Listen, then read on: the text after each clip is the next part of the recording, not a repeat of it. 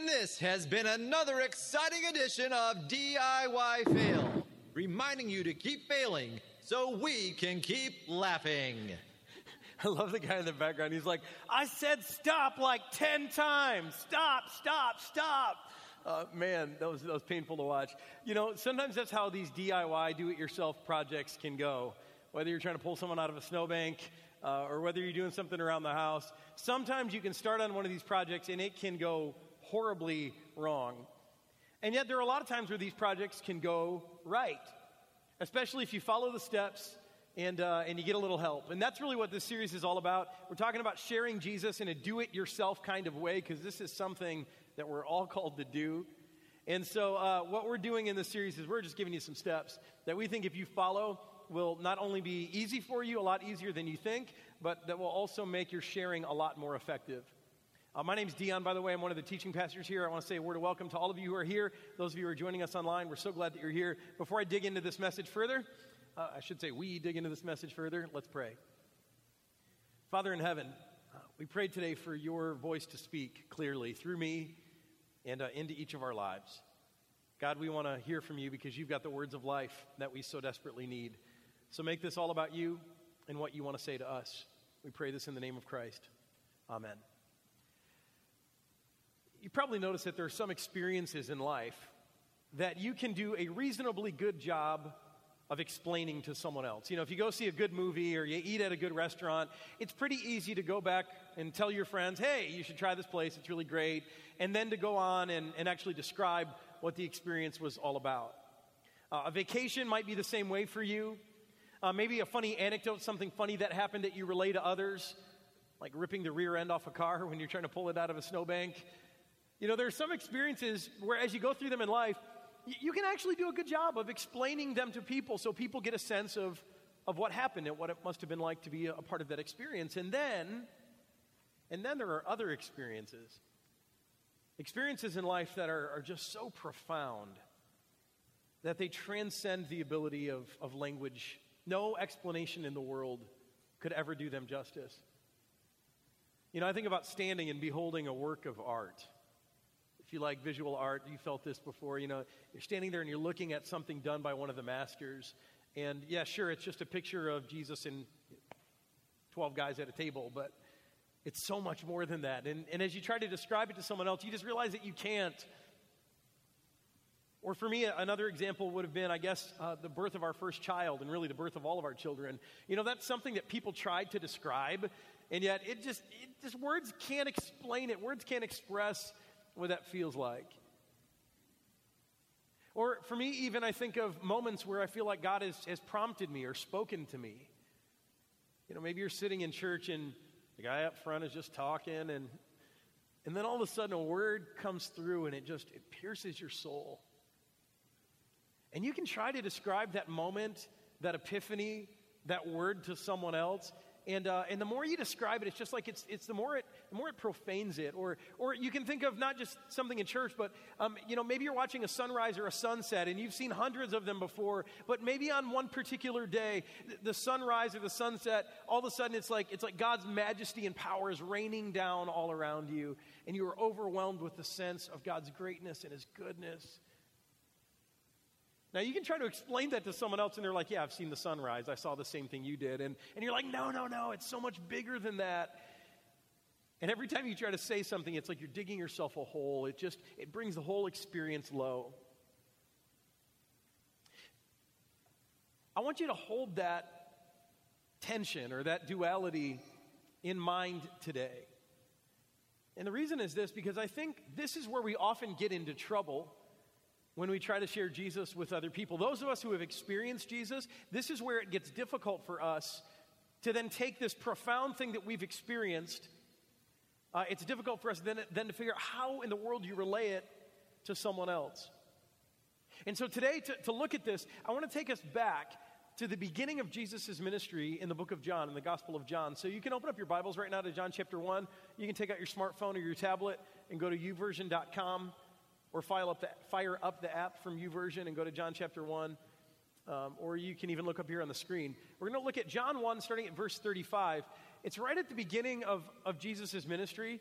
And as we look at the beginning of Jesus' ministry, we're going to learn something that's going to be really helpful for that place in life where you just feel dumbfounded and unable to convey who Jesus really is. Let's take a look. John 1, starting at verse 35. It says, the next day, John, this is not the writer of the book, this is John the Baptist, who wasn't a Baptist at all, not in modern day terms. That was funny, this is where you're supposed to laugh. Ha, ha, ha, laughing in church is okay, really. John was a guy who baptized people. And if you know something about John the Baptist, again, he wasn't Baptist. I like to think he might have been Lutheran, although it was pointed out to me earlier today he was probably Jewish. There you go. Okay. John was also a relative of Jesus. Does anyone remember John was Jesus' cousin? Jesus' cousin. And John's whole existence was to prepare the way for Jesus. He was to be the front runner, the forebearer of Jesus. And so John is doing that. He's a teacher. He's got these disciples, these followers around him. So the next day, John was there again with two of his disciples. When he saw Jesus passing by, he said, "Look, the Lamb of God." Now this phrase sometimes pops up in Christian music or in songs we sing in church. And some of you have always wondered, why are we singing about lambs again in church? What's with these people? What's their fascination with lambs? And what John is actually speaking is he's speaking this metaphor over Jesus because lambs were a part of the sacrificial system. And John is saying, hey, look, this is the lamb, the one who came from God, who is going to be the ultimate sacrifice for the sins of the world. This guy is it. He's our solution to our sin problem. And because these two disciples were kind of astute, these guys who followed John, they got what that meant. And so it says, when the two disciples heard him say this, they started following Jesus. So they left John and they started following Jesus. Turning around, Jesus saw them following and asked, what do you want? What are you guys doing back there? You're creeping me out here. Why are you following me around? And they said, Rabbi, which means teacher, where are you staying? This is getting creepier, right? Never let a stranger follow you home. But Jesus says, come, and you will see. So they went and they saw where he was staying, and they spent that day with him. It was about 4 p.m. Now, Jesus does something interesting here. He's asked a really simple question. Teacher, Rabbi, where are you staying? It should have just required a simple answer back. Oh, hey, I'm staying over at Yaakov's house over there. But that's not what Jesus does. He says, come and you will see. He actually invites these guys who just started following him to come to his house to check him out, and they spend the whole afternoon together. Now, this is significant. It's right at the beginning of Jesus' ministry, and Jesus, through this, begins a pattern that you can trace out through the next part of this chapter. I want to show it to you. Look at the next verses, verse 40, I guess. So Andrew, Simon Peter's brother. A lot of us have heard of Peter in the Bible. Maybe not many of us have heard of Andrew. Peter becomes a major figure later on, one of the closest followers of Jesus, one of the leaders of the early church. His brother Andrew, actually, was one of the two who heard what John had said and who had followed Jesus. And the first thing Andrew did was to find his brother Simon and tell him, we have found the Messiah, that is the Christ. And he brought him to Jesus. Jesus looked at him and said, you are Simon, son of John. You will be called Cephas, which when translated is Peter. So again, this guy Andrew, he hears John the Baptist say, look, the Lamb of God. He starts following Jesus. He spends the day with Jesus. His mind is blown by Jesus. He thinks, this guy's incredible. This has got to be the Messiah. This is the one who has come to rescue us. And the first thing he does was what? It's not a trick question. It's just reading comprehension here. What was the first thing he did after he met Jesus? He went and he told his brother, right? He says, you got to meet this guy. And it says he brought him to Jesus. Now watch what happens the next day. The next day, Jesus decided to leave for Galilee. Finding Philip, here's another guy, another name, he said to him, follow me. Philip, like Andrew and Peter, was from the town of Bethsaida. Philip found his friend Nathanael, who sometimes in the Bible goes by the name of Bartholomew. Now I don't know why this has got to be like this. The Bible's confusing enough sometimes, but all these people have so many names. So just try to stay with us. So Philip, like Andrew and Peter, was from Bethsaida. Philip found Nathanael, or Bartholomew, and told him, "We have found the one Moses wrote about in the law, and about whom the prophets also wrote, Jesus of Nazareth, the son of Joseph." And this is funny. So Nathanael, he's a little more studied. He's a little more studious, a little smarter maybe than Philip. And Nathanael does a quick check of his memory banks, and he's like, Jesus of Nazareth? You know, Nathanael's one of these guys. He's just kind of, your smart friend who's always a killjoy. Like, you're like, hey, I heard about this awesome thing the other day. And he's like, no. Like he's one of these guys, always contesting everything. And he's like, Nazareth, Jesus of Nazareth? Nothing in the Bible ever says that the Messiah, the Christ, is coming from Nazareth. In fact, Nazareth is this small hick town way in the north where nobody important ever comes from. So he goes, Nazareth, can anything good come from there? Nathanael asked. And Philip does something really smart here. He may not be studied in the scriptures as Nathanael, but man, he's wise. Philip doesn't argue with him and go, well, wait a minute. And neither one of these guys knew at this point that Jesus was actually born in Bethlehem, where the prophecies actually said he would come from. They didn't know that. But instead of arguing with him, instead of getting flustered, instead of losing his confidence, look what Philip does. He says, come and see, said Philip. Do you see the pattern here? The pattern that Jesus began, that all the rest of these guys follow? See, each of these guys, they have an encounter with Jesus, and they're totally blown away by it. They're amazed by who Jesus is. And so the first thing they do is they run and they find someone else, and they begin to share Jesus. That's kind of what we're talking about in the series, right? They begin to share Jesus, but instead of just explaining Jesus, saying, oh, you know, he's about 6 foot tall and he's got a beard and he said this and that, they don't try to explain him. Instead, they do something much better. They say, you know what? Come and see. Come and meet him. It's genius. And in fact, throughout the scriptures, we see this repeated. And I think this is so important for us here today because sometimes we get confused. The heart of Christianity is not a bunch of doctrines or facts. At the heart of Christianity isn't a list of rules or commands. I mean, that stuff all matters. It has its place. But that's not the heart of what we believe. That's not what unites us here. At the heart of Christianity, at the heart of every Christ follower, is a relationship. Not a list. Not a proposition. At the basis of every Christ follower's life is a relationship with Jesus. It all comes down to knowing him. Not knowing about him, but knowing him. And Jesus talked about this all throughout his ministry. In John chapter 1, I mean, it says that Jesus is the one who came into the world. I mean, look at this verse. Jesus is the one who has come into the world to make the Father known. It says, no one has ever seen the Father. No one knows God, really. You can't know God. He's unknowable. And yet, the Son has come into the world to make the Father known. You can get to know the Son. And by knowing him, you know the fullness of God.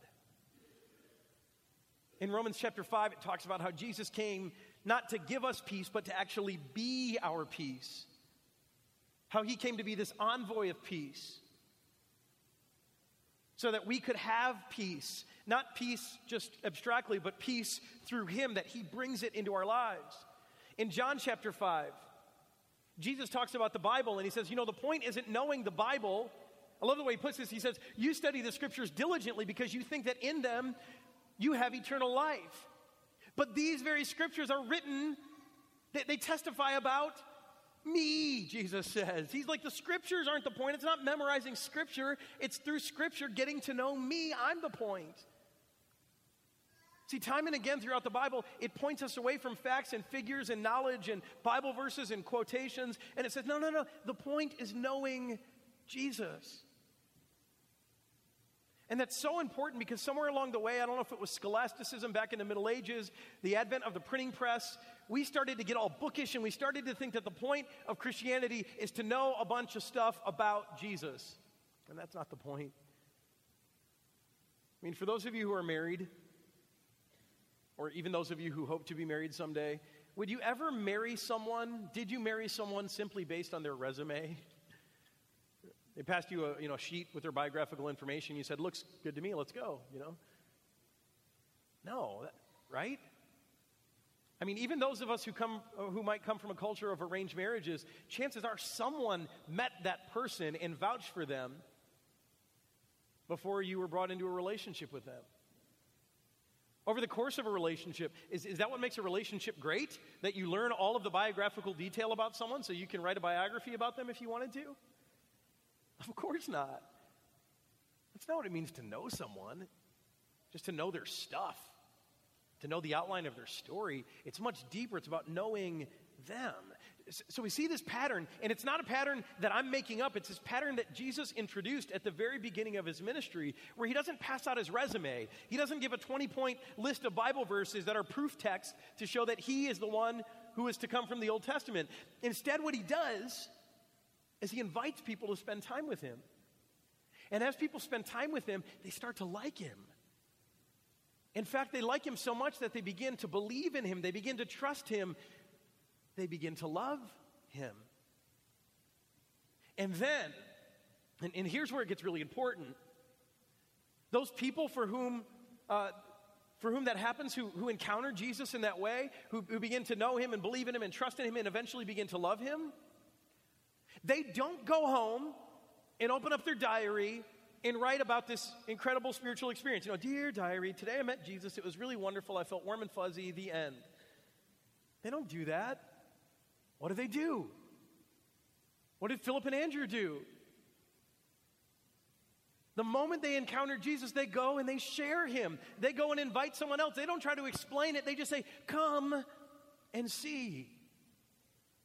Because remember, there are some things in life that you can explain, and then there are some things in life that words can never explain. And I would definitely put Jesus in that last category with one giant asterisk. Just because he can't fully be explained doesn't mean that we should never try to explain him. Explaining has a place. And so today I want to give you a few tools as you think about sharing Jesus the next step. The first one is I want to give you something that might help you explain objectively who Jesus is and what he's done.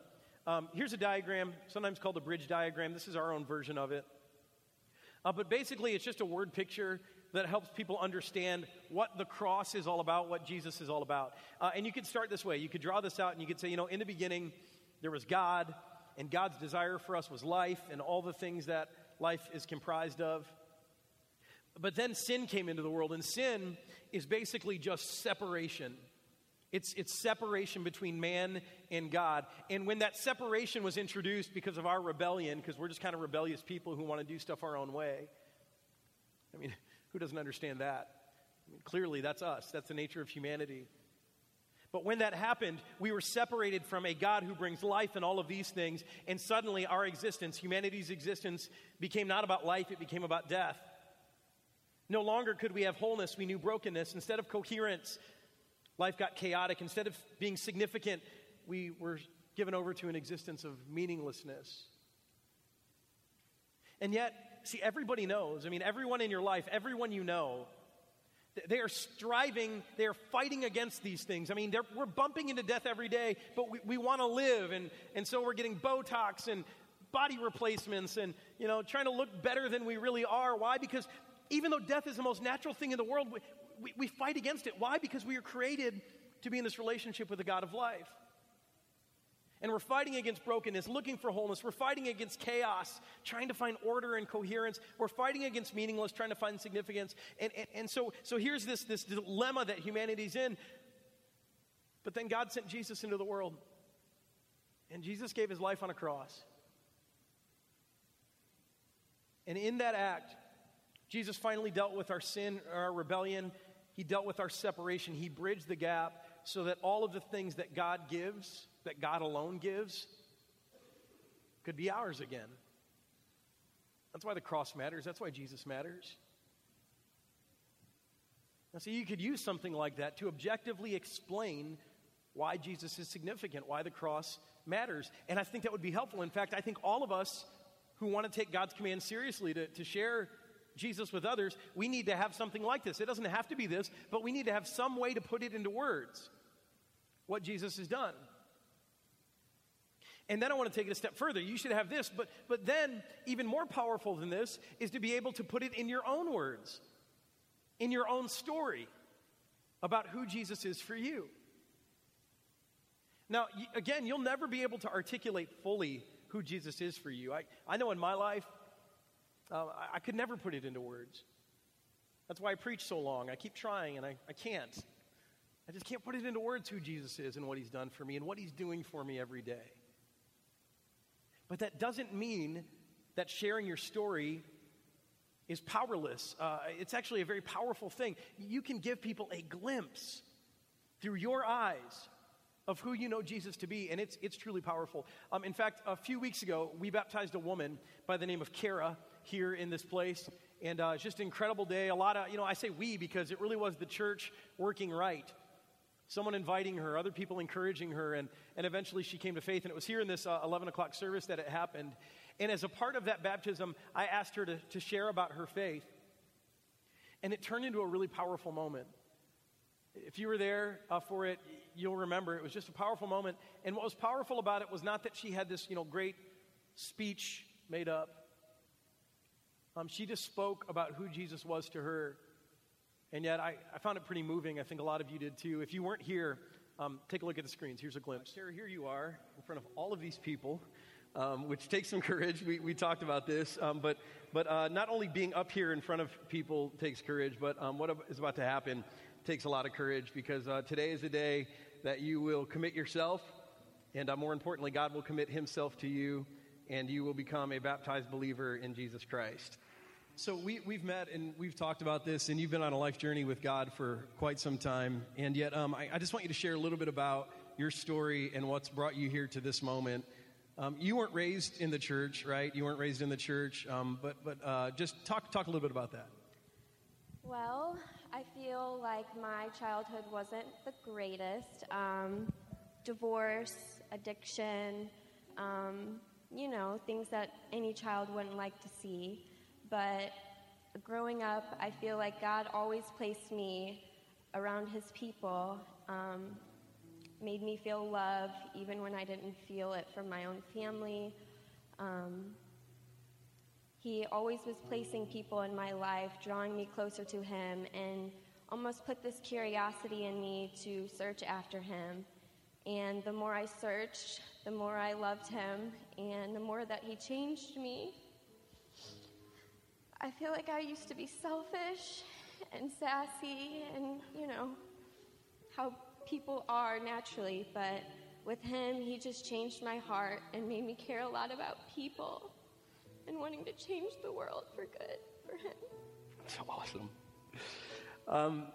Along the way, there have been a lot of people who have shown the love of God to you and have helped you just see the love of God in your own life and to come to take hold of it. Today I ask you, why do you want to be baptized?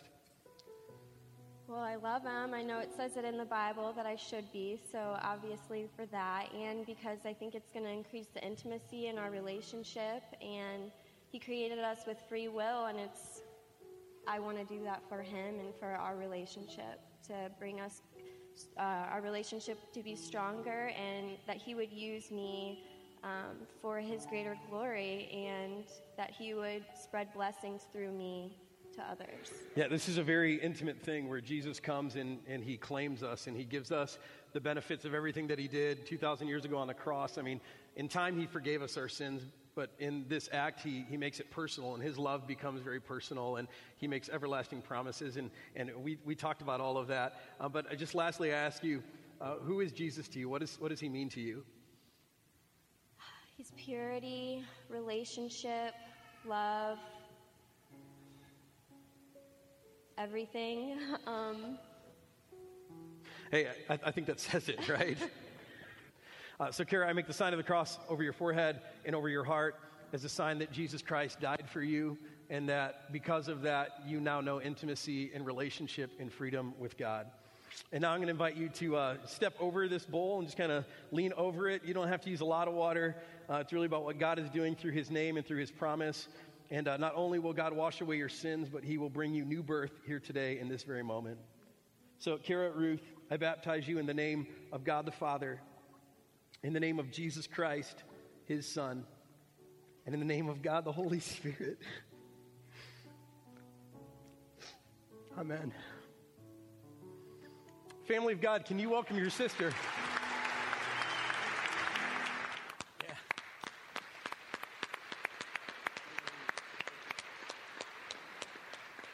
It's powerful, right? I mean, just someone sharing their story, sharing who Jesus is to them. You can do that. And in fact, you should have a mechanism, a story that's already prepared to do that, a way so that when you are called to testify to who Jesus is to you, I mean, you're not sitting there going, I don't know, I've never thought about it. Think about it, because through that, through explaining objectively, through your story, you can help people begin to see a glimpse of who Jesus is and why he's worth getting to know. But here's what I'll say, ultimately, neither one of those things are enough.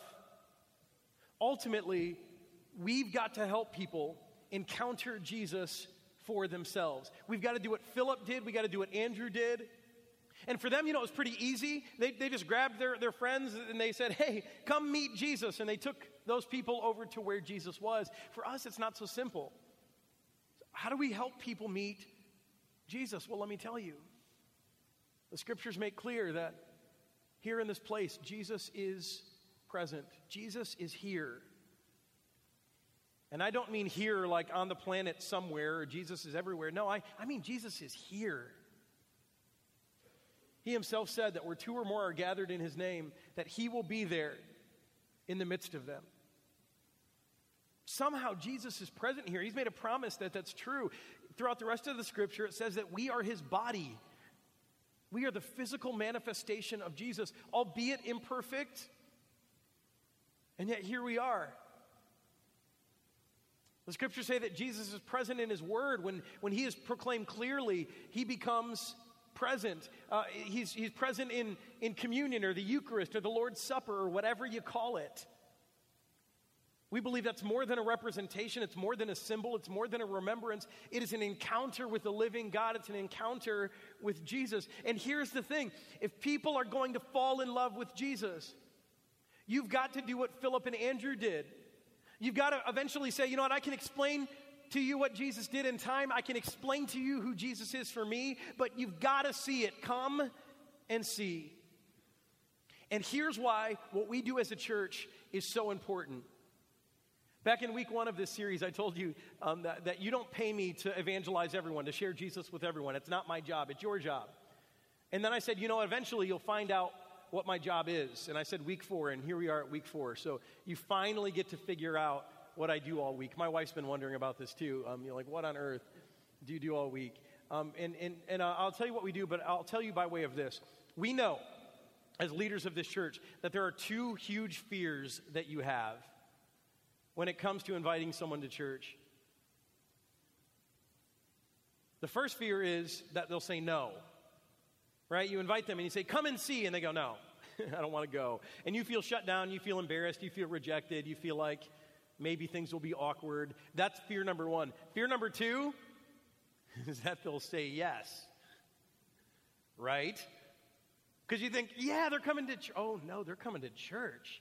Like, what is this going to be like? And all of a sudden you start to imagine all the things that could go wrong. Maybe the pastor will say something that offends them. Maybe there'll be something that happens that doesn't connect with them. Ultimately, you start to worry, what if I get embarrassed? What if something happens that embarrasses me? Recently some of you have given us feedback and you've said, you know what, it feels like as a church, as leaders of this church, you don't really care about us. You don't consider us, those of us who are regulars here, those of us who have been at this church for a long time. It feels like you aren't really considering us when you plan worship services or when you create programs or when you put on events. It feels like you don't consider us. And I just got to say, that is not true. That couldn't be further from the truth. In fact, we care about you so much, those of you who have been a part of this church for a long time, that we want to make sure that when you are doing what God has called you to do, when you are sharing Jesus with other people in your life, and it eventually comes to that point where you are out of words and you have to say, just come and see. We want to make sure that we are doing everything possible to keep you from being embarrassed when you've got a guest sitting next to you. Except for the obvious, fact that I'm one of your pastors and there's just not much you can do about the embarrassment that comes with that. Sorry. Right? I mean, we want to make sure that you're not embarrassed. We want to make sure that when you bring someone to church, when you cross that sacred line and you actually invite someone to sit next to you, we want to make sure that we do everything possible to make sure that in that moment, because we think that moment is sacred, that we don't embarrass you. And that's why we create experiences, whether it's a worship service, whether it's, a women's event, whether it's something else. We want to create experiences where unnecessary stumbling blocks are removed. See, that's what we do. That's part of my job here, is to sift through and to say, what is absolute biblical necessity and what is just a kind of a culture or a tradition or a preference that might get in the way of someone experiencing Jesus, of meeting Jesus here. And we've got to take those things out of the way. The Apostle Paul was big into this, and he said, you know what? We remove every stumbling block. We take everything out of the way that might make it hard for someone to meet Christ. And that's what we do. And sometimes it's frustrating because we as Christians, we can make a mountain out of a molehill. Sometimes we take these preferences or these traditions and we treat them as if they're sacred gospel truth, and they're not. Those are things that can often trip someone up on the way to meeting Jesus. They'll never get to the place of meeting Jesus if we allow those things to stay there. The scriptures say that Jesus, for some, is a stumbling block. That he didn't come to be a stumbling block, but he is what some people will trip over. And you know what? If people trip over Jesus himself, that's okay. But if they trip over anything else, that's wrong. And as church leaders, as one of your pastors, this is what we're dedicated to, removing unnecessary stumbling blocks. We're dedicated to proclaiming Jesus clearly and truthfully. The first thing we call being culturally relevant, not being cool, but being culturally relevant so that cultural things don't get in the way. The second thing is what we call being biblically sound. See, we just believe that Jesus should be clear for anyone. You shouldn't have to be a Christian for 20, 30, 40, 50, 60 years. You shouldn't require a master's in theology to understand what in the heck we're talking about here, right? That anyone should be able to come in here and encounter Jesus, that he should be made clear for anyone to see, even if it's your first time ever hearing about him or the first time you've heard about him since you were a little kid. He should be clear to everyone, but he should also be proclaimed truthfully. Because if we give an encounter with anyone else other than the true Jesus, we're not helping, because only the true Jesus has the power to take away our sin and our shame and to bring us into life today and forever. And then the last promise that we make in all of this is a promise that your guests will be honored and respected when they come here. We call this being outward focused. And sometimes this feels kind of bad. It's like, well, you care more about guests than you do about us. And we think, yeah, but this is exactly what you would do if you were inviting that person over to your house. Again, we're doing this in service to you, right? If you have someone over to your house, who's eating off the chipped plate? Better not be your guest, right? Husbands, if you give that chip plate to one of your guests, your wife is going to backhand you in the kitchen. You're like, honey, come here for a second. What'd you do, right? You don't do that, right? You eat off the chip plate. If you've got one of those glasses that the dishwasher just kind of puts that film on, you're drinking out of that glass. You don't give that to your guest, right? This is what you do when you have a guest over to your house. You treat them as if they are honored and respected people, because they are. And so this is what we do as a church. We spend a lot of time figuring out ways to make sure that any guest who comes into this place feels honored and respected for where they are. That they don't have to be someone else to be here. That they don't have to change themselves to meet Jesus. Jesus is the one who changes us after we meet him. Right?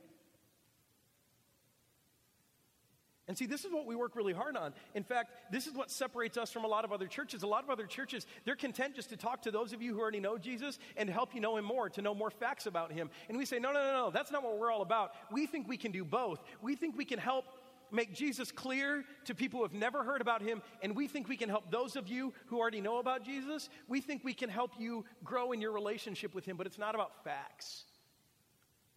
It's about having an encounter with the living God, with Jesus. And when we fall down on these things, we want to know about it because this is sacred work to us. We work so hard at this. If you're a guest here today and this is your first time and we have violated any of these things, we want to know about it.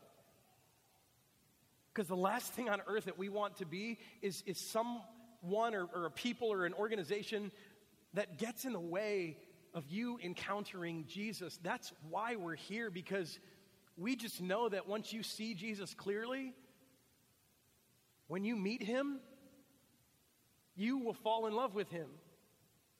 And it'll change your life.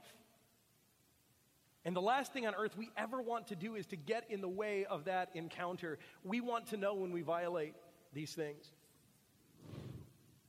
Here's why. Because we just believe that if people are going to fall in love with Jesus, they're probably going to have to date him for a while. Right? Love at first sight happens sometimes. But even with Jesus' disciples, it was something that unfolded over time. And so we want to be a place where people can come and encounter Jesus over and over again. Because we know that eventually, after encountering him, they'll get to know him. And when they really get to know him, they'll like him. And they'll begin to believe in him. They'll begin to trust in him. They'll fall in love with him. And then they'll go and share him with others. We know that to be true. In fact, a couple of weeks ago, I heard a story, and I just love this story. It's one of my favorite stories that I've heard in a long time. Someone was in church, a friend of mine was in church, and he was eavesdropping on the people behind him. Those of you guys sometimes act like you're in a limousine when you're in church with like the divider wall, but you realize when you're talking to your spouse or your neighbor, the people ahead of you can hear you, so be careful what you say. So this guy was eavesdropping, I love it, and he was actually listening to two women talking, and one of them sounded to be a regular here, and the other person was a guest for the first time, and he could kind of hear the friend orienting her guest to St. John. And he says after the service, he kind of waited and listened for another minute. And he listened until after the service was over, and he just kind of listened to their talk. And he could hear the regular saying to her friend, this is what she said. She said, "See, I told you you wouldn't fall asleep." Isn't that awesome? To me, I'm like, that is a win, right? Victory. Why? Because if that woman came to church and she didn't fall asleep, and if she happens to come back, which maybe if she didn't fall asleep, that's a pretty good sign. If she happens to come back, it's only a matter of time after spending time with Jesus that she'll begin to get to know him, and she'll like him and start believing in him and trust in him and eventually fall in love with him. And someday off in the future, she'll have someone sitting next to her saying, "See, I told you you wouldn't fall asleep." See, it doesn't all rest on you and your ability to explain to people who Jesus is. You need to learn how to do that. And it doesn't rest all on you and your ability to share your story so that people will be compelled. Eventually, you've got to do what Philip and Andrew did. And you've got to invite people to come and see. And then let Jesus do what he does. Let Jesus make himself known. Let Jesus work on someone's heart. Let Jesus woo people into a life-saving relationship that will change their world forever. Your job is to say, "Come and see," and let Jesus show up and do the rest. Let me pray. Father, I pray you'd give us courage. Give us the courage of Philip and Andrew to put it all on the line, to not be afraid, to extend invitations where people will have the chance to meet you. Father, I pray that here in us, that you would put in us a desire for people to know what we have in you, for people to know the joy and the life and the hope and the forgiveness and the healing and everything that we have in you, the meaning. Give us a desire to share that with people that is so strong that it's bigger than our desire to protect our reputation. It overwhelms our fear of embarrassment. Jesus, help us love you so much that we, like Philip, like Andrew, just overflow and go and tell people, come and see, and compel people to come to places where you are, places like this very place. God, I pray you'd keep working on the heart of this church. Heavenly Father, I ask that you give us your Holy Spirit and you just awaken us to the urgency of your gospel, to the need of people around us to know you and the life that you offer today that is real and life-changing now and for all of eternity. Shake us out of our slumber, snap us out of our stupor, and give us a zeal and a passion and a love that is deep and that is authentic and that is powerful, and give us the courage to extend invitations for people to encounter you. And when we invite them, show up and compel them with your goodness, the same way you've compelled us. We love you. We appreciate you. We thank you for all that you've done, for all that you'll keep doing in our lives. Multiply it in the lives of others, we pray. Amen.